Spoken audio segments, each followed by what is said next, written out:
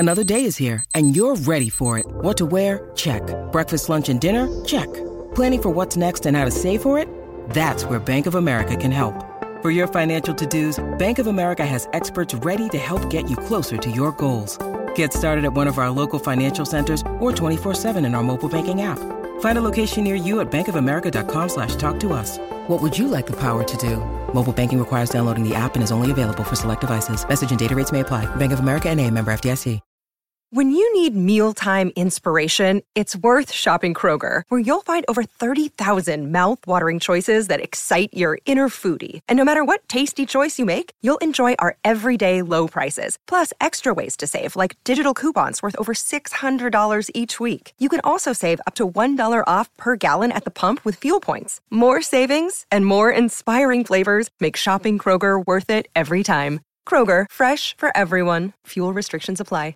With threats to our nation waiting around every corner, adaptability is more important than ever. When conditions change without notice, quick strategic thinking is crucial. And with obstacles consistently impending, determination is essential in overcoming them. It's this willingness, decisiveness, and resilience that sets Marines apart. With our fighting spirit, we don't just fight battles, we win them. Marines are the constant our nation counts on to fight the unknown. And through adaptable problem solving, we do just that. Learn more at marines.com.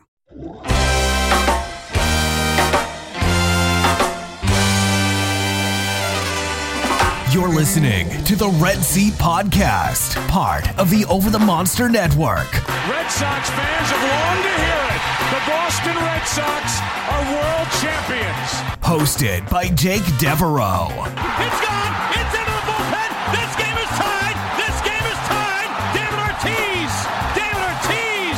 David Ortiz. And featuring Keaton DeRocher. It's a grand slam. I'm telling you, it's time to party. Welcome back to the Red Seat Podcast. This is your host, Jake Devereaux, and today I am joined by both Keaton DeRocher and Bailey Von Schneider for episode 246 of the podcast. You can find Keaton at Over the Monster and the Dynasty Guru, and you can find Bailey at like a million different podcasts. So Bailey, what's up? How you doing? And you want to tell the people where they can find your work?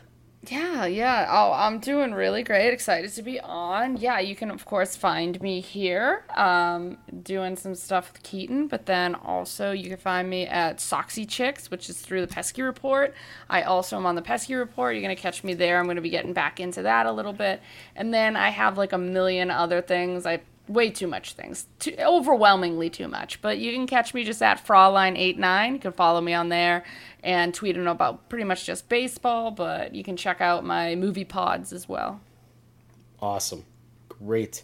Well, glad to have you on the podcast finally. I've been listening to the pre-cap. You guys have been doing a great job on that.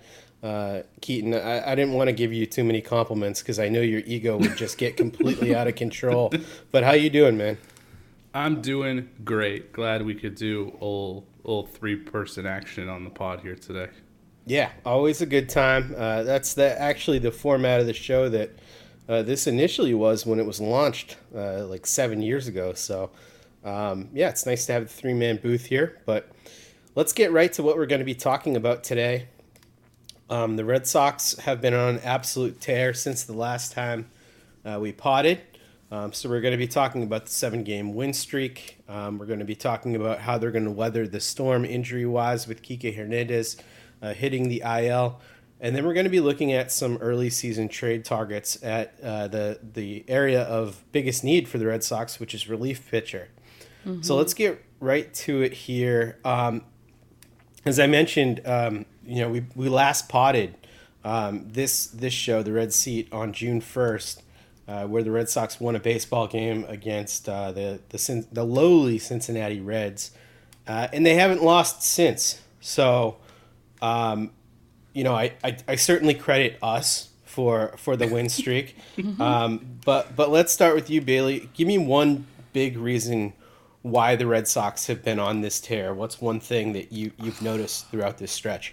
Oh man, for me, the starting pitching has just been so good this stretch. I mean, that start that we just got from Waka the other day, so impressive. Like, the fact is that, Waka comes in and, you know, you get all these people just saying, oh my God, why is Chaim getting him? Why is he doing this? Why is he doing that? It was $7 million. And the fact is that if you get Sale back healthy and you get Paxton back healthy, like the back half of your season, like Michael Waka could be like, quote unquote, on paper, like your worst starter, which is insane to me given how well he's pitched. And just that game he threw was a gem. Just overall, like you have the complete game from Evaldi, you have the complete game from Pivetta, you have the complete game from Waka. Like, I am, like, so impressed with the starting pitching. It's unbelievable. And, like, as we will go on, we'll talk about the bullpen being one of the bigger issues, but I love that Cora is, like, letting these guys just go out there and actually pitch these complete games. I love it. I'm so here for starting pitching, these guys going deep in games, and I think that's a big reason why they've just been playing so well lately. Yeah, I mean, if you have a terrible bullpen, just let your really good starters go 9 innings, and then you don't even have to think about the bullpen. That's like galaxy brain shit right there. I love it. Keaton, what about you? What's your biggest reason for this 7-game stretch? 100% is the starting pitching. Agree with everything that Bailey said. Waka has been tremendous and really kind of like the major part of it. You and I talked a lot about that signing. We weren't really sure what we were going to get out of that, and even Rich Hill, we weren't sure how many innings we were actually going to get out of Rich Hill with him, and they've both been great. You know, Hill's had a couple up and down starts, but I mean, the majority of his body of work this year has been tremendous, and he's really been killing it. And exactly what you just said, Jake. After Waka's start, I tweeted that out. I was like, the best way for the Red Sox to, you know, avoid using a volatile bullpen in these close games is to just not and let the starters finish the game. It seems to be working. So true. Yeah, it definitely has. That's been definitely the biggest reason. And one of the things that I noticed during this stretch, especially looking at Nick Pivetta, who's just had maybe the most impressive turnaround of any player on this roster from his start to the season till what he's done over the last 7 or 8 starts here. But Nick Pivetta quietly has like a top 5 four-seam fastball among all starters in the game right now in terms of its effectiveness, which is just crazy. I mean, we all fall in love with the Nick Pivetta curveball because when it's on, it's just like one of the prettiest pitches in all of baseball. But his fastball has just been insane, and it's a big reason why he's been dominating. I mean, you got to start considering Pivetta for potentially even an all-star nod if he keeps this up. Yeah, I agree. And if you really look at his numbers, his like ERA and his FIP are almost identical. So like he's truly been, and just the hole that he had to dig himself out of. At one point, it was like the ERA was at like 19, and he was at a 3.50 ERA, and his FIP is 3.60. Like he's just improved. Like getting himself out of that hole is incredible. And just the fact is that both the FIP and the ERA are nearly identical. Just proves how well he's actually been pitching. Yeah. Man looks good. I'm going to give another reason, though, for why the Red Sox have been dominating during this stretch. So the offense has been really solid over this stretch as well. Rafael Devers, no surprise here, 6 games played during this 7-game winning streak, has a 175 WRC plus with a 583 slugging percentage during that time. Just tremendous stuff from him. But Alex Verdugo is a guy who I wanted to mention here because Verdugo's been absolutely snake bitten by some really terrible luck this year. The batted ball data on him has been much more favorable than what we've seen coming out in the slash line. But over this 7-game stretch, he's really broken out. 370, 452, 481 slash line with a 173 WRC plus. So, you know, shout out to him for sort of battling through all of that adversity and really breaking out here. And he's actually walked at a 9.7% clip and been striking out at a 6.5% clip during that stretch. So a little bit of Mookie Betts-like production from Alex Verdugo. We love to see it. Only player on the roster there that has more walks and strikeouts in the last 7 games. That's pretty impressive. It is. And then, you know, it's the other cast of characters as you'd expect. Xander Bogaerts over a 150 WRC plus, of course. JD Martinez, Trevor Story playing well. But Jackie Bradley Jr. is the other surprise. He's played 4 games, 133 WRC plus. We did get a listener question about Jackie Bradley Jr. and his performance. Are you guys kind of believing what we're seeing from Jackie this year, that he is back to being a relatively useful offensive player, albeit not a great one? Like, let's start with you, Keaton. I mean, do you think that the Red Sox, especially here now that Enrique Hernandez has gone down with an injury, I mean, are they in a good position with Jackie Bradley Jr. there to kind of weather that storm? No. I still would prefer him to be a 4th outfielder and just utilize the defense and get him, maybe 2 starts a week versus 6.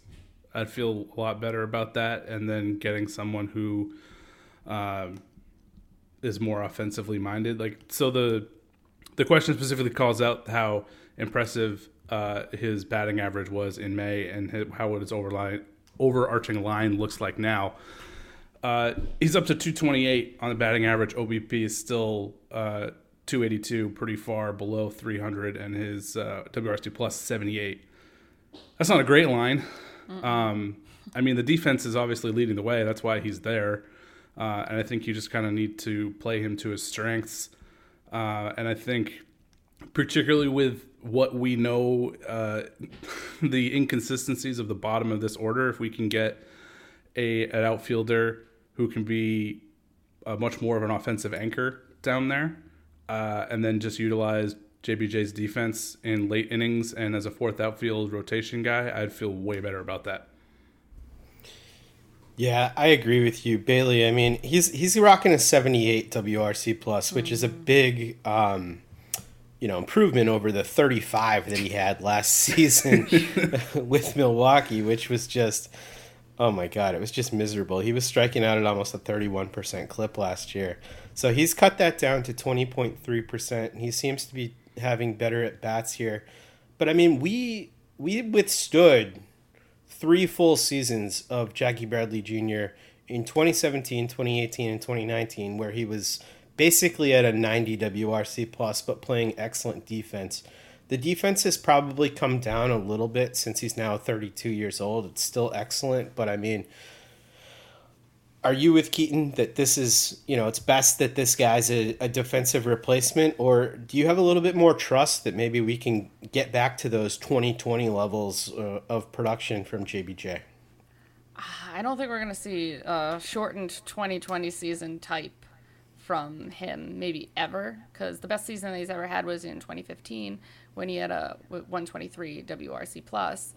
But there is like an incredible aspect to him that even, in 2016, he was a little above average with a 118, but he had a 5.6 WAR, and that was simply because of how great his defense is. And even in 2018, when he had a 90, he had a 3.4 WAR. Again, it's because the defense is just absolutely incredible. And the things that he still is doing, of course, like you do say, he's a little bit older, he's 32, but like something will get hit out there and I'll be like, oh, it seems like it could get a little dicey. And I'm like, no, he has it. And he has it. So I would love to be able to be like, oh yeah, you can run him out there as part of your outfield. But like the thing was in like, let's say 2017, 2018, you had Mookie Betts out there.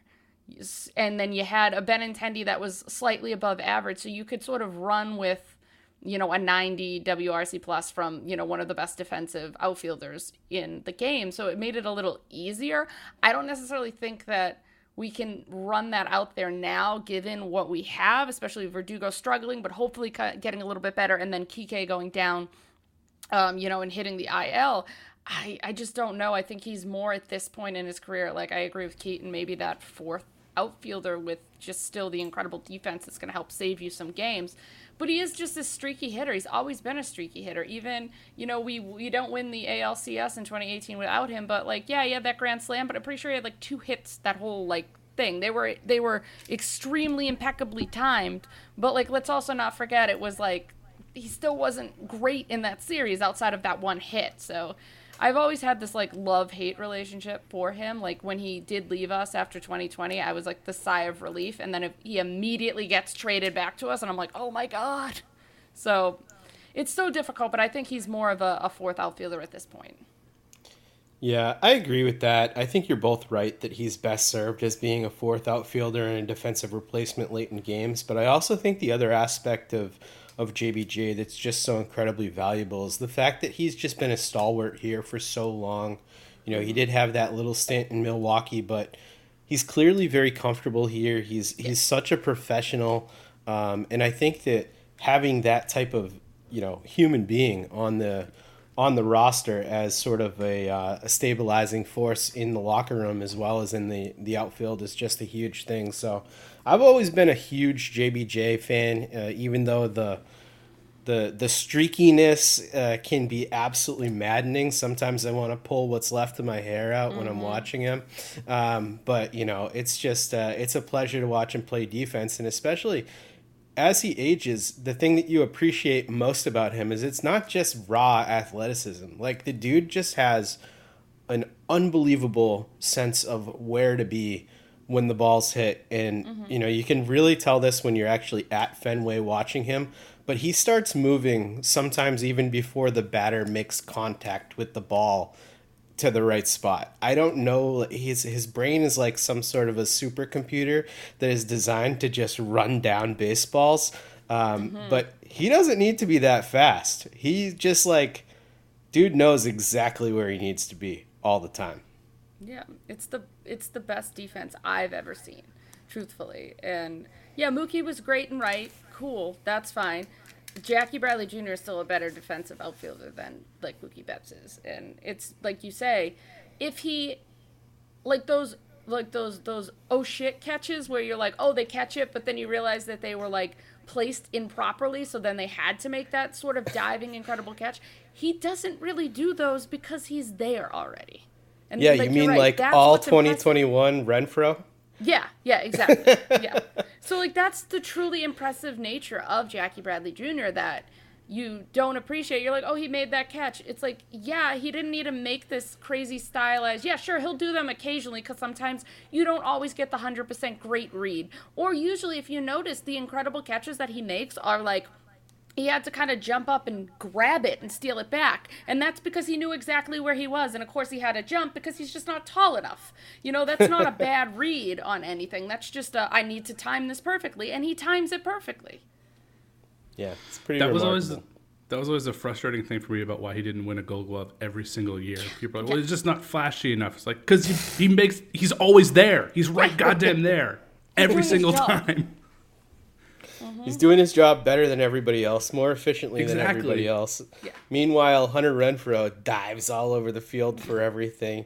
You got, you know who's the biggest diver who I can think of is that dude out in Oakland, Ramon Laureano. Like, he's a good outfielder, but the dude makes average catches look like, you know, something crazy. I was thinking Kevin Pillar makes a lot of diving catches. Yeah, Kevin Pillar definitely does, but at least he's good on the metrics. Laureano's just like a maniac. He throws his body everywhere. He's on the IL every 5 minutes. He's shooting up with roids. He's doing all sorts of stuff. So yeah, getting suspended. You know. Yeah, he's a maniac. But let's switch over to talking Kike here. Kike's really come out of his slump recently, but as I mentioned, he just went on the IL. The Red Sox had a corresponding move here on Wednesday, calling up Jonathan Arias to fill his spot. Unfortunately, they weren't able to bring up Duran since he was just sent down 2 days earlier. But Bailey, who do the Red Sox turn to here to kind of fill in this absence? We talked about JBJ, but you know, there's certainly going to be more of a trickle down effect on this roster, especially since the Red Sox have chosen to, you know, continue to go with a 3-man bench, and that's only going to feel even shorter now. Yeah. With JBJ playing every day. Yeah, like you said, JBJ is going to be out there every day. Are they going to be trying to move in like Arroyo a little bit more into the outfield, even though that's been a little scary? And it's not. I don't fault Arroyo for any of it because he's been put in these situations. It's like, oh, go play first base. You've never played it before, and you tear your groin apart. And then it's like, oh, go play like right field, especially at Fenway, one of the most difficult things in the world, and you've never done this before. And oh, you're kind of not great at it because you've never done it before. So I just feel like the yanking that they've done with Arroyo feels like unfair at this point. So it's like, do we settle on saying, okay, we want to play Arroyo more every day and start getting him reps out there, which, I mean, probably makes sense. You're playing him in right, you're putting, Jackie in center, and then, of course, you have Arroyo, then you have Verdugo out in left. So, like, is that what we're going to be sort of playing with? I feel like that's safer than almost anything, especially since we can't bring Duran up for 10 days, I think, at this point. So are we holding water over the next 10 days and to bring Duran back up? But at the same time, is Kike going to be ready? Like, I'm not sure exactly how long this IL stint will be for him. So yeah, it seemed like it was poorly timed because Duran would have just been perfect if we, hadn't just, but then I go to hindsight is 2020. Like, we didn't know that Kike was going to get hurt. So I don't know. I mean, a part of me is like, are they going to start just giving Arroyo more chances? And I'm for that. Maybe give him these more chances because, like, truly, who else is going to be playing outfield? I don't want to see like Bobby Dahlbeck out there. Like I think that's pretty much what your outfield is going to sort of look like until Kike's back. Yeah, it is interesting because one of the things that's going to happen here on the 20th of June coming up is that all the teams are going to be required to move to 13 pitchers. And that's right around the time that Kike is going to be eligible to come back from the 10-day IL. So, but also at that time, you're going to be able to make a move for Duran and send back down RAUs if you want to use Christian Arroyo in that middle infield position where it seems like he's best suited. So, Keaton, what do you think they're going to end up doing here with the roster? Now that Bailey spelled it out perfectly with Christian Arroyo. He's much better as an infielder because that's what he is. So does it make sense then if you're going to have a four-man bench to have Duran and JBJ as part of that bench, as outfielders who can kind of move around a little bit? Yeah, well, I think Franchy's going to be the guy that picks up the outfield spot, and then Dahlbeck plays first every day. Ugh, gross. Yeah, I know. And then Arroyo just basically is your emergency outfielder, which I think I'd rather have. I mean, at least I guess I'm kind of hoping I hope Arroyo isn't getting everyday outfield. I hope he's just your emergency outfield guy. And they're basically just going to roll with like infield bench guys until basically you can bring Duran back, I guess is how I would roll with it. Because I don't know about everyday Arroyo in the outfield versus everyday Dahlbeck at first. I mean, it's not, the options aren't great, but I guess that's kind of how I would shake that out. And then cutting down to 13 pitchers, I mean, you have a note in there that, it shouldn't be difficult to cut someone from this bullpen. It's not great. So that part I don't think is going to be difficult. Even if you have to cut two from the bullpen to get back to the four-man bench, bringing Duran and Kike back from when he's eligible, it shouldn't be super difficult to do that. I mean, Ryan Brazier is still there. You and I spent an absurd amount of time talking about Sawamura on the last pod. That's two guys that they could probably bounce, right? Yeah. I hate Ryan Brazier's face, just for everybody's... I concur with this. It's so bad to look at. We do have a little bit of breaking news here as we are on the podcast. Hansel Robles has been activated and has pushed Phillips Valdez to the bench. So the two duds who remain in the bullpen are Hirokazu Sawamura and Ryan Brazier. And I am...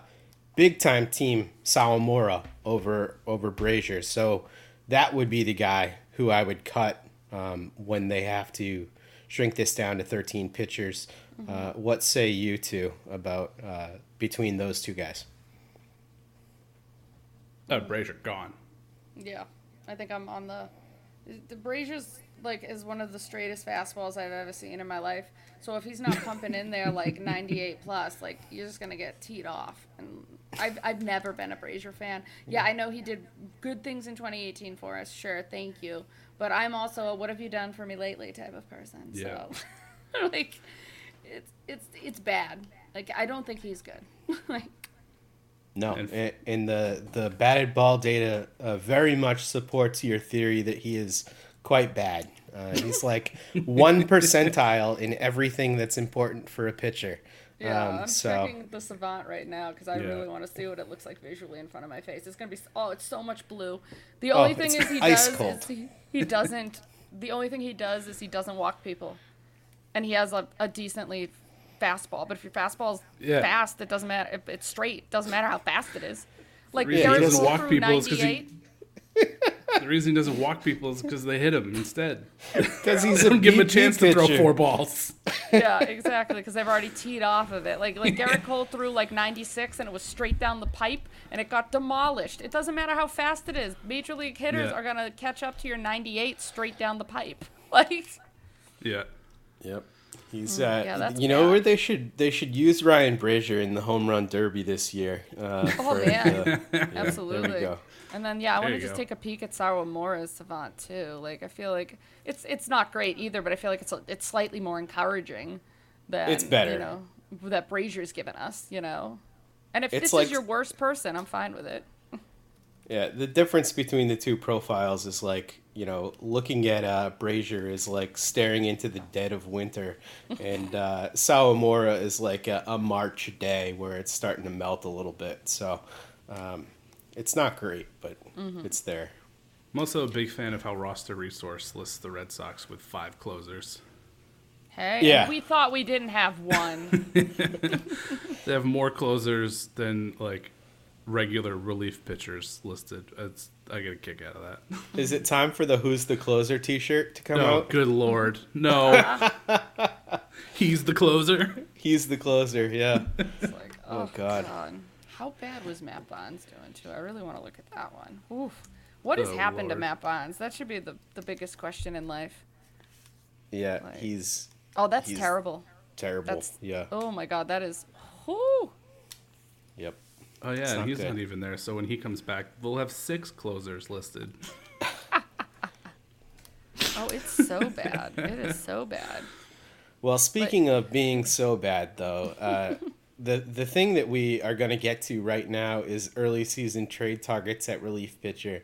And the guys who we listed out here are really late inning options who are on bad teams at this point. Yeah. And, the unusual thing, well, I guess it's not unusual, but it's a little bit more unusual than most years. And, we've been doing this section for the last 6 or 7 years or whatever on this show, but there's just a tremendous consolidation of talent on the top teams in the major leagues right now, and especially with the third wild card.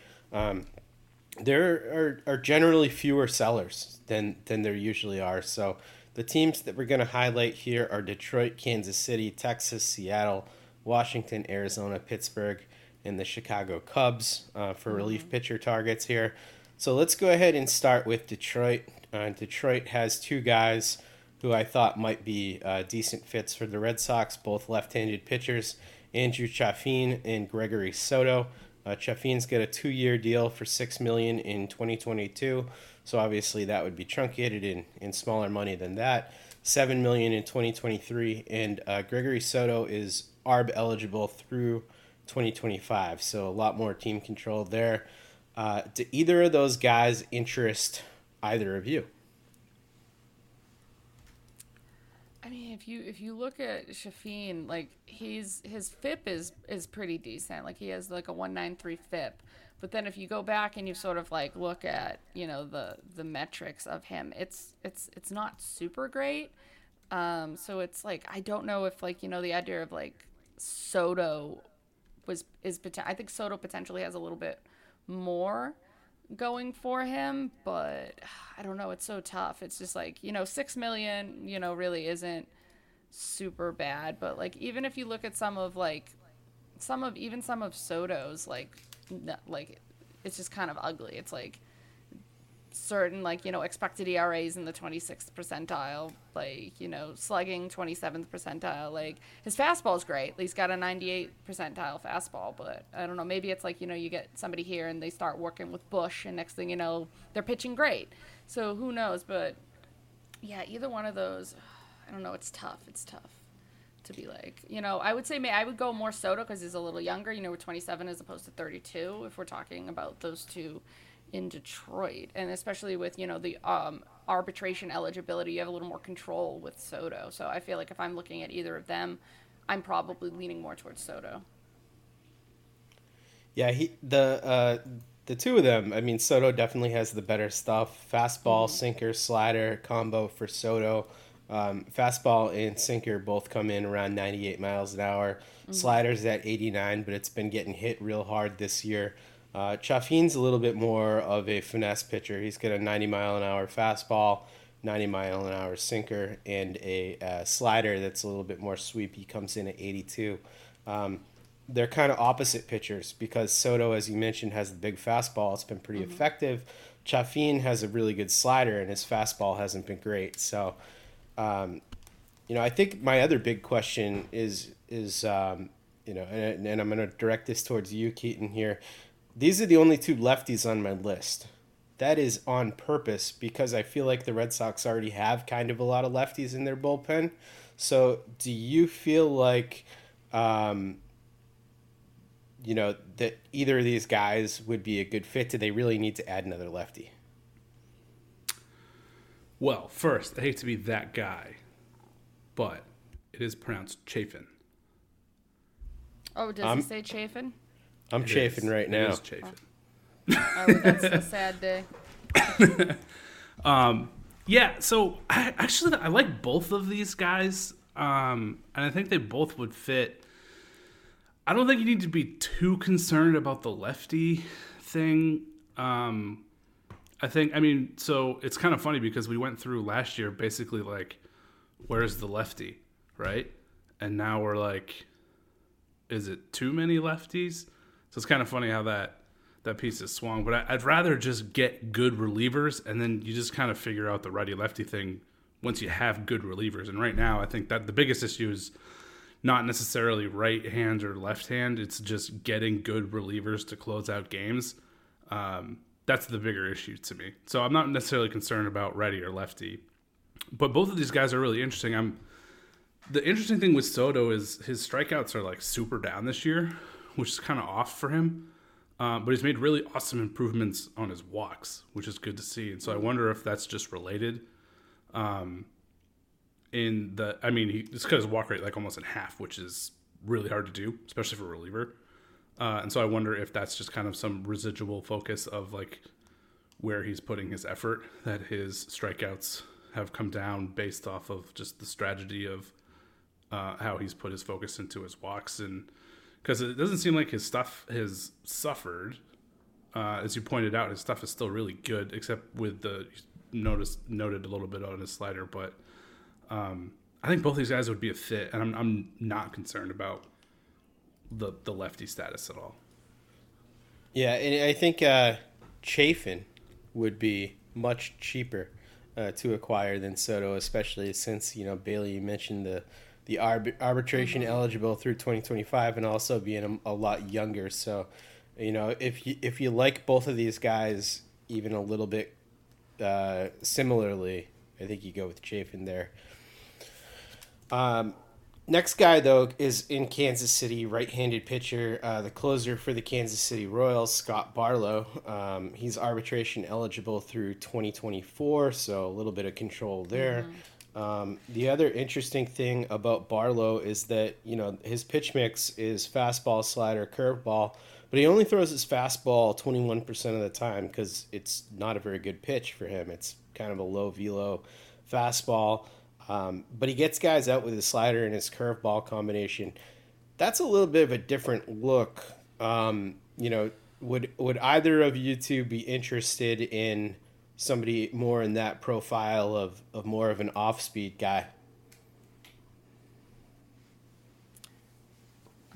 You know, it'd be maybe potentially a little different look from some of the guys. Like, we have a lot of hard throwers out there, so maybe getting, you can throw somebody with just like a little bit of a different look. But I don't know. It's just like, it's so tough because I just feel like no matter what happens, it's going to be something that we're not all thinking of it, because Chaim Bloom's like mind works just so different from ours. And then, he goes out and he gets like a Hansel Robles, and people like freak out on Twitter.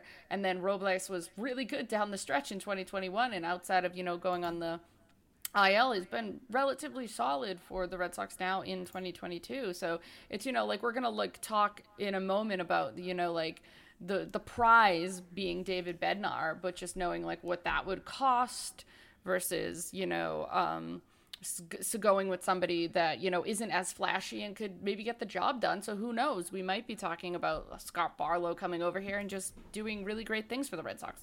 It's so hard to gauge like what Chaim Bloom's like mind is working on. I haven't been able to figure out his mind at all. No. Yeah. I wouldn't mind it depending on who it was. Like, those guys can close out games with, like, specific traits, right? Like, Brendan Workman's fastball tops out at, like, 92. But it was how it played off of his absurd curveball. And he could strike out, like, 13 per 9.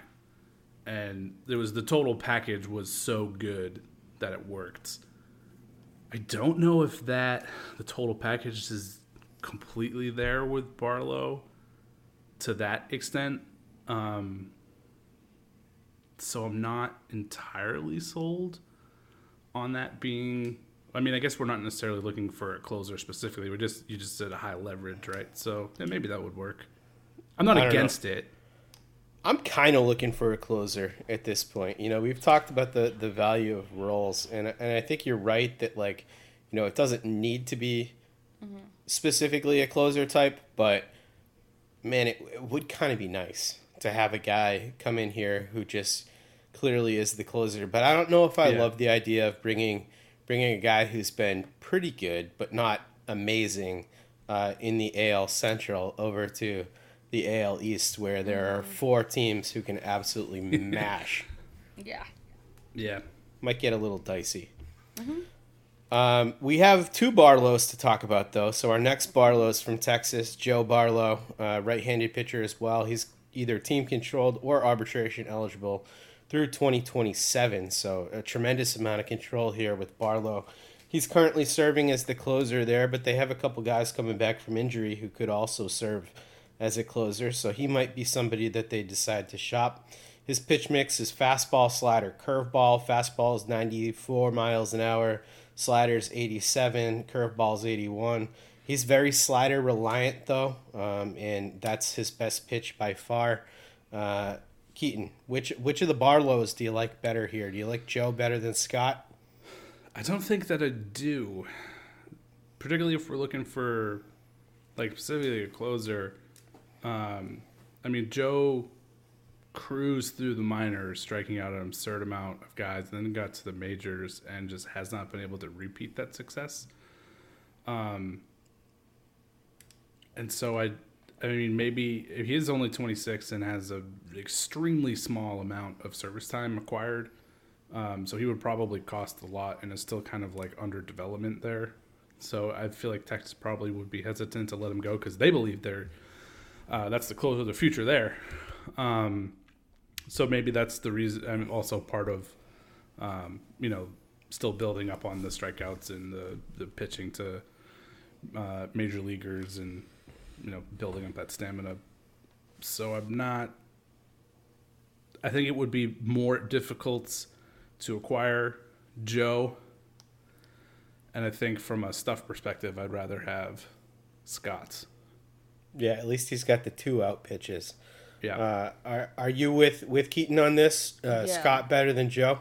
Yeah, absolutely. Because I'm like looking now more in like Joe's numbers. Again, like Keaton was speaking, they are a smaller sample size, but this season it's pretty yikes in a lot of things that we're seeing here. And then if you look at the deeper numbers, you see 2.21 ERA, but then you really look he's got like a 4.47 FIP, a 6.03 expected ERA, and like his WAR is negative 0.1.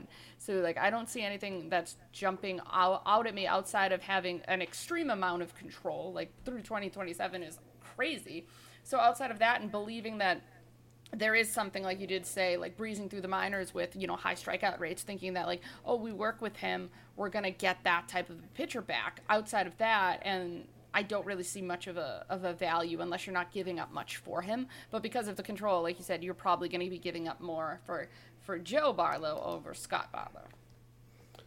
Yeah, and the other thing here is with Texas, like there's rumors floating around that Texas might be looking to sell that franchise, and that might be one of the reasons why they went out and spent all this money on free agents to try and make it a little bit more of an attractive team. So it's not even clear to me that Texas, even with their poor record right now, is going to be sellers, considering what they spent on that team. And I think that could be said for our next team here, the Seattle Mariners, a team who many people predicted to make the playoffs this year and break that drought that they have going on. They've got just a tremendous amount of young talent coming up.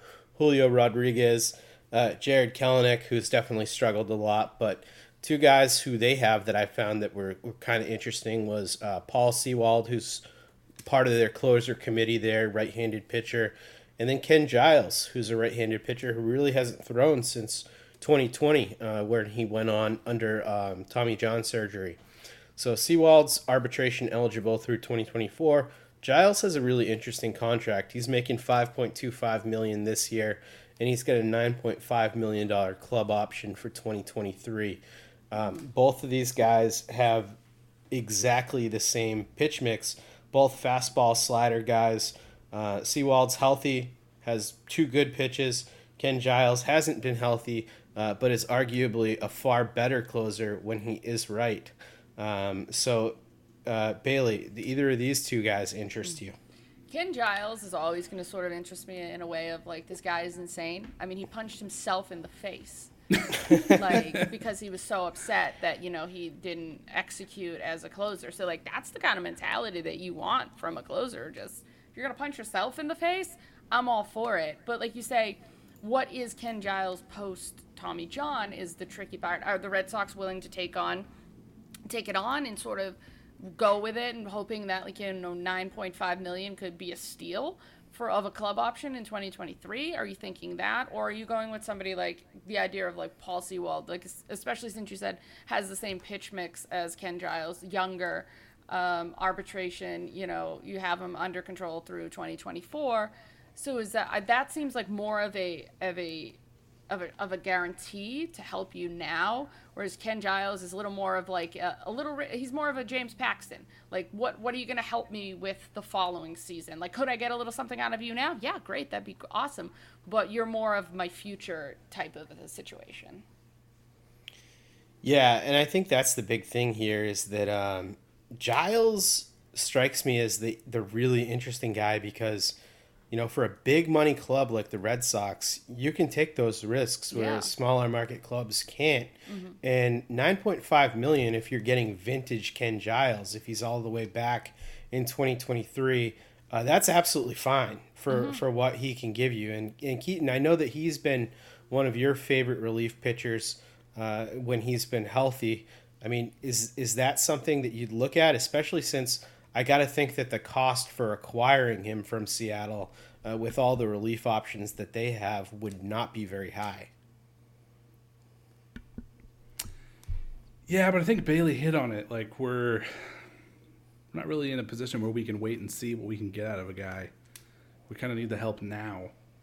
So down the road, I would be happy to reevaluate. But I think right now we're looking for someone to be able to step on the mound and immediately help. Yeah, I think you're probably right. The bullpen needs it right now, not later. So, also, fun little note with Paul Sewald as I'm looking at his stat line. The last 3 seasons, his unclassifiable pitches have gone from 0% to 1.6% to 2.7% this year, which is kind of a fun note. What does that even mean? His pitch was, they could not identify what pitch he threw. It's a UFO? Yeah. That's fun. That's a fun little note. Yeah, all right. I'll take that. Yeah.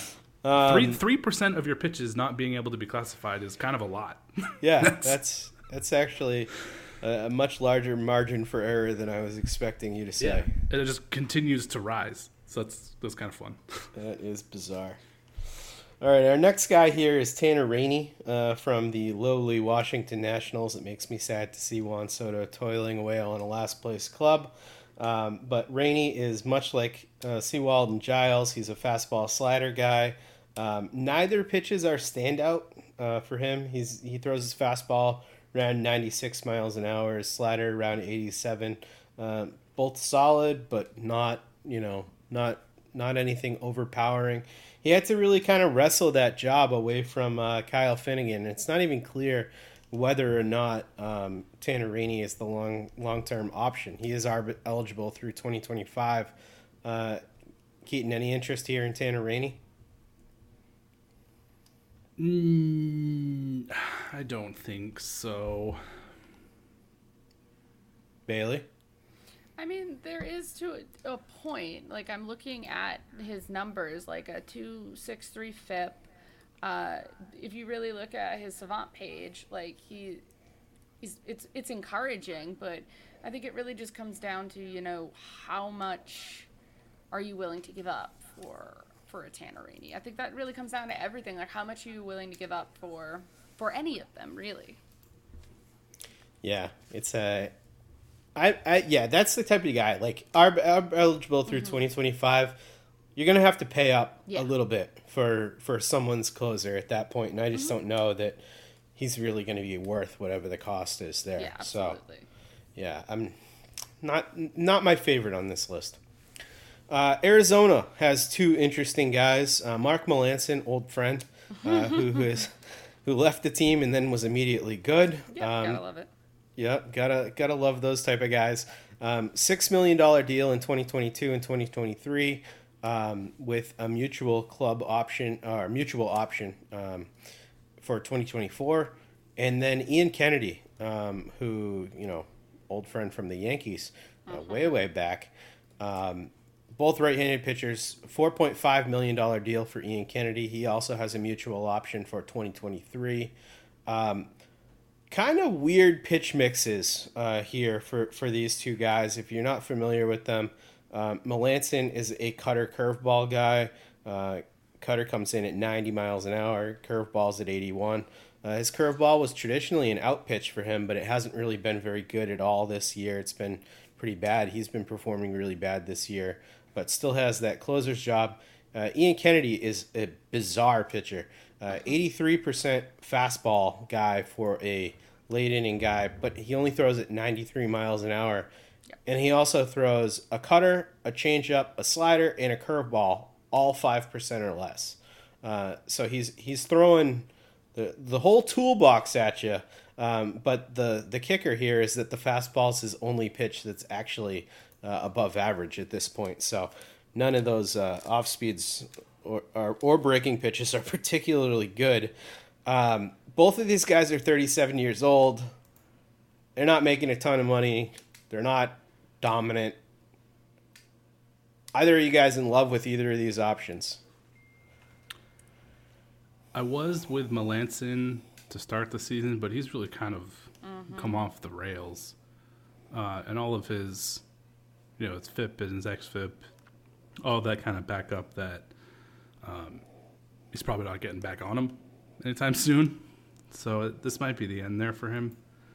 So I think I'd rather stay away. Although probably would be cheap to acquire, but I think we're looking for stronger options at this point. Yeah, what do you think, Bailey? Yeah, no, I completely agree. I mean, it's unless you get them for literally peanuts, no thank you. Like I'm literally looking deeper into both of them, and it's disgusting, not in a good way. Like it's pretty, it's bad, and it's bad for both of them. But is it? I don't know. Unless you're like just straight up like I want the depth. And it's, again, costing you absolutely nothing. Sure, fine, but I just feel like I'd rather give up more to potentially just have actual value coming back to my team.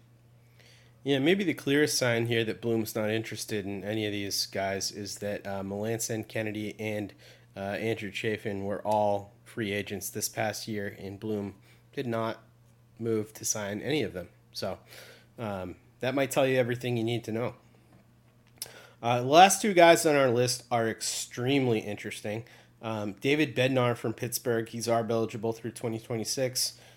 He is a right-handed pitcher who is just tremendous. He's been dominant this year. His pitch mix is really interesting. It's fastball, curveball, split finger. I absolutely love splitters, so that makes me super duper happy. Fastball, curveball, splitter. Fastball comes in at 97, curveball at 77, split finger 89 to 90. Just awesome stuff. He's going to be quite expensive, though. Bailey, are you willing to pay up for David Bednar? And what do you think it might take? Okay, so he's disgusting in a good way. Like, absolutely filthy. But yeah, we were talking a little earlier before, jumping on to, start recording about like what it's going to take. And for me, there's really two names that I don't want to see gone at all. And, of course, Meyer is like the top name for me that, we were talking outside of, Juan Soto, come on down. I'm not giving up, a Marcelo Meyer. But at the same time, the Red Sox have the money. Just wait until, somebody like Soto is a free agent and throw all the money at him. So, like, there's that, too. So you don't have to give up to get somebody as good as that. But with Bednar, you'd probably have to give up something. I don't necessarily think it's a Meyer or, it's just I don't know what it's going to take. There was the idea of, like, who's going to say no to, what was it, the idea of, like, giving up Houck with, what was it? It was, like, Houck and Duran and Murphy. And Murphy and even maybe Dahlback. And then the idea of it was like, who's going to say no? Yeah, they're going to say no because that's not enough. But if you have to throw in somebody like York, who to me is like, that's my blue chip. I am obsessed with Nick York. So if you don't have to give up Marcelo Meyer or Nick York, give everybody else for David Bednar, truthfully. And I'll say yes. But then at the same time, is it going to take a York? I don't think it's going to, I think they'll laugh at the idea of saying Marcelo Meyer, but is it going to take a York to get a Bednar? And I don't know. And if it does, a part of me is like, I don't think I'd do that for a relief pitcher, truthfully. Yeah, I don't think it would cost that. I don't think it would cost that much. I think the trade deal that we were talking about was Bednar and Brian Reynolds for that high of a cost. So I don't think it would cost one of the top three prospects, and I'm certainly not giving up Casas, York, or Mayer for a relief pitcher. That absolutely just ain't happening. But if it's going to cost me somebody like Duran or, another good young position player, maybe Chris Murphy and Duran for David Bednar, I think you seriously have to consider that. Oh, I'd considering do that. The control. Yep. Def. I would do that for sure. Yeah.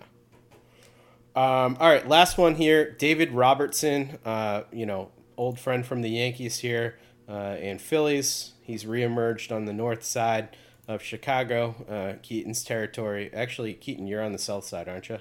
No, I'm on the north side. Okay. It's like a short little walk from Wrigley. Okay, good. And he's a righty, $3.5 million deal for 2022. Dude has been filthy this year. He has switched from throwing a regular fastball to throwing a cutter 55% of the time. That comes in at 93 miles an hour. He's also got a curveball and a slider that are his two out pitches. Those are 85 and 82 respectively. He throws both of those pitches over 25 or over 20% of the time, I should say. And, both of those breaking pitches can put guys away. Cutter avoids a lot of hard contact. I really love this stuff here from David Robertson. And I'm going to give it away here. This is my favorite target for the Red Sox just because I think that he's going to be affordable. I think you're going to have to give up something nice. But since he's on a one-year deal and he's old, you're not going to have to give up something that nice. And he could be your closer immediately. It is interesting. He's been good. Yeah. You might be onto something. Imagine if we snake like the Yankees ex-closer. He's been nice. Wow. It is wild to me how good he is. Holy crap. Yeah, How? right? I mean, the fact that, like, That is obscene. Yeah. The whole line this is wild. Yeah, he's Absolutely. really good. It's like, what did he find at the age of 37? Yeah, I mean, his fastball wasn't good anymore, so he's like, I'll just pull a Mariano Rivera and throw a cutter. And, he's not using his cutter as his out pitch, but he's not getting hit hard on it either.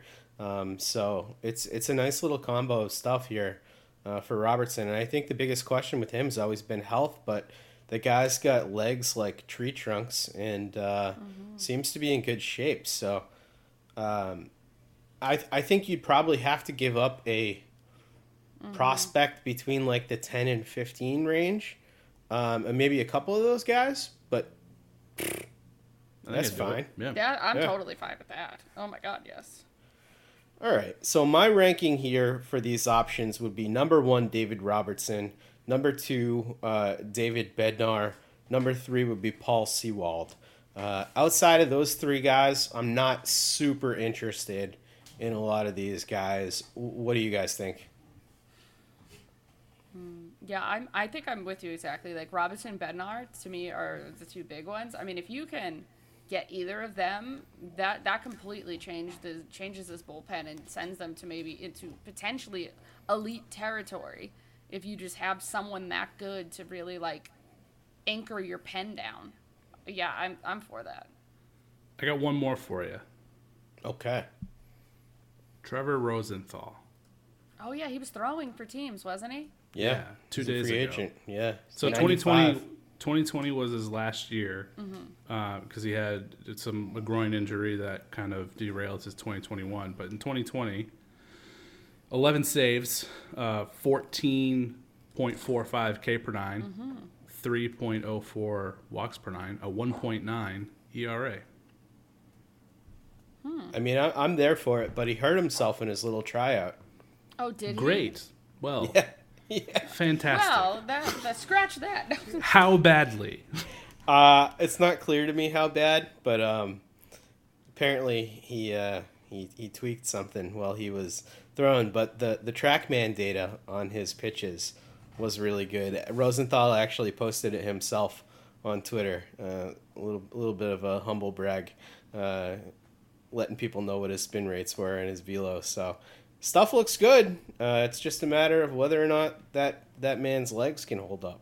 Yeah, still only 32. Or, well, I guess about to turn... Oh, no, just turned 32. Oh, Yeah. he's in his prime for a pitcher. That's fine. 32 is not that old. That wouldn't cost any prospects. Hey, maybe you do that. Maybe you do David Robertson and you go out and sign Rosenthal and see what happens. I'm for it. Yeah, two is better than one. Yeah, absolutely. If you take the little bit of or if you just want to go with one of these surefire guys and take one of them that's like a little riskier, then yeah, I'm game for that too. Yeah. All right. So let's go ahead and get to the listener questions because we're going a little bit long here. You skipped the part where I could talk about Trey Mancini. I did that on purpose. For sure. I'm going to make you wait another week to talk about your boy Trey. First question comes from Brian Joyner, who is fearlessly, actually, he's full of fear, gripped with fear right now as he attempts to fill Matt Collins' shoes and run the site here. And he says, how smart is Brian and how lovely is Brian? Keaton, this one is tailor-made for you. Yeah, I think he did this on purpose so that I had to say nice things about him. Don't do it, man. Yeah. I'm going to take the bait. You know what? I'm going to be the bigger man because he refused to, on his exit interview with Matt, say nice things about me. So I'm going to be the bigger man here and say, you know what, Brian, you're doing great. Good job. All right, Bailey, any notes for Brian here? No, none. Keep up the good work. Brian, your fantasy team is trash. You'll get no compliments from me. Next question comes from a great big lark, and he says, I understand the desire to see Whitlock back in the bullpen, but if we believe he has the potential to be a top-of-the-rotation arm long-term, wouldn't we want him to go through the growing pains of being an MLB starter right now? It's an absolutely great question. I mean, I think we all envision Whitlock as being part of that rotation long-term. Well, I know Keaton does. Bailey, what do you think about Whitlock long-term? Do you like him as a starter? Or do you think he's better out of the bullpen? I'm 100% on the Whitlock starter train from the jump. Like, his pitch mix is just, everything about it screams starting pitcher. He was his entire career up until Tommy John and then the Rule 5, and keeping him in the bullpen to make sure that he's on the roster for the entirety of 2021 made much more sense to keep him in the bullpen.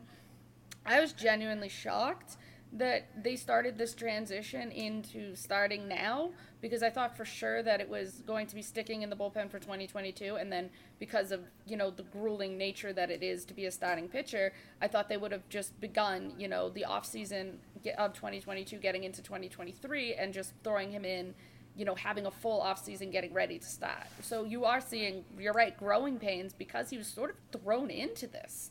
And it's going to be an adjustment period, and I think you'll see him get better as the season progresses if you truly keep him in this role and get him ready into 2023 as a starter. Because the idea of yo-yoing him, I just don't think that's good for his development.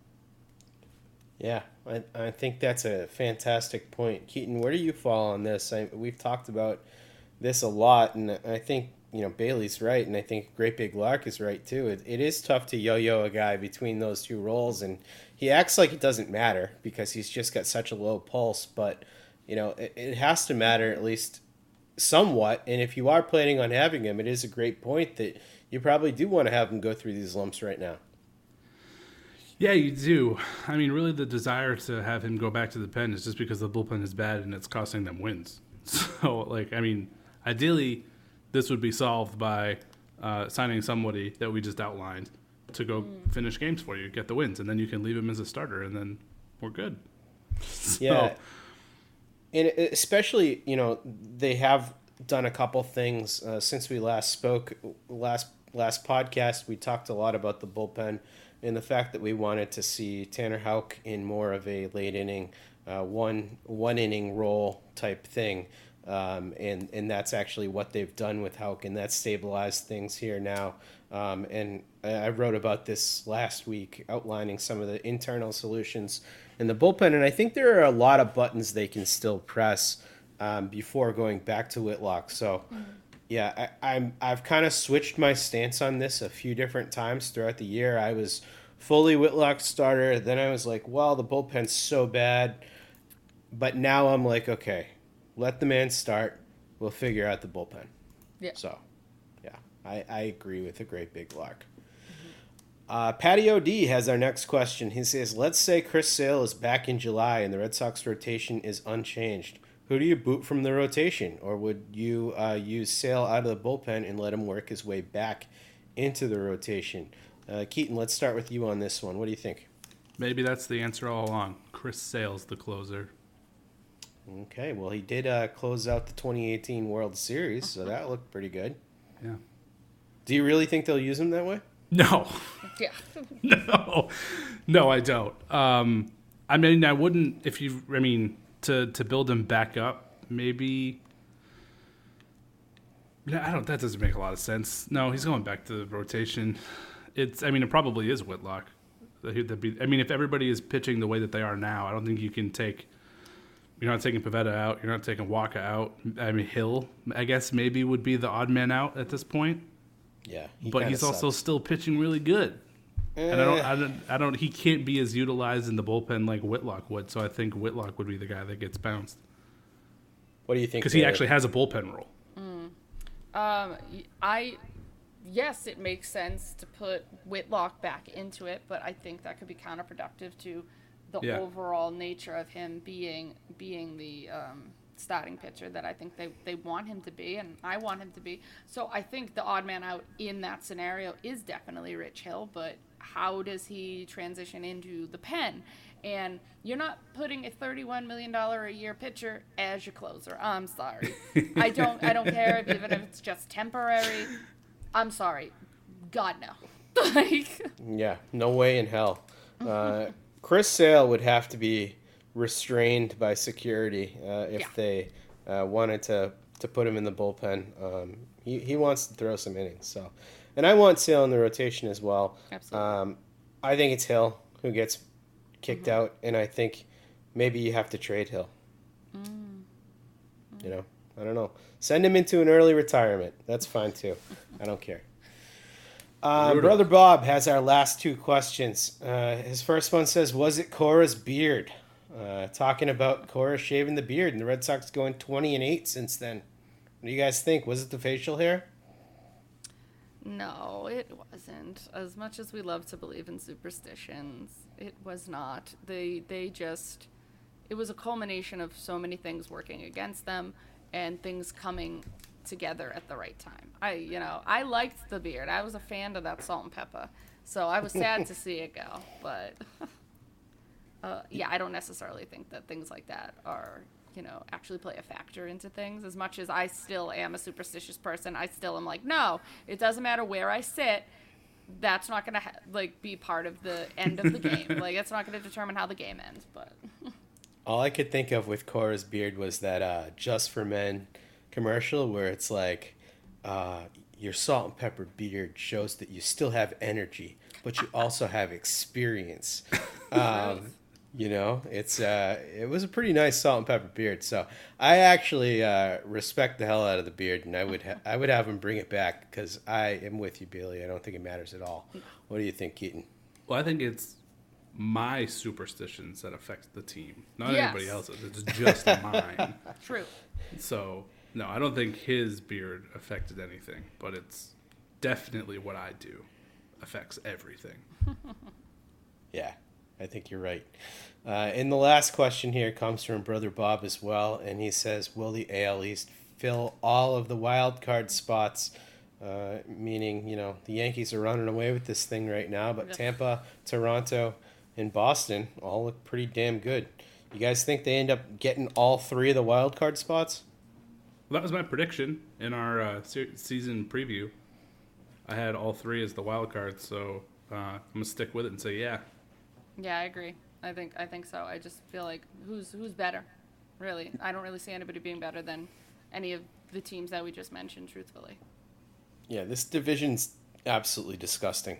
So, yeah, I agree. I said preseason that I wouldn't be surprised any order that those top four teams finish in. I wasn't expecting the Yankees to be the 98 Yankees this year. That really pisses me off, but it is what it is. But, yeah, I'm going to change my prediction from preseason. I had Seattle being one of those wild card teams, and I no longer think Seattle has the stuff to do it. So, yeah, an AL East party.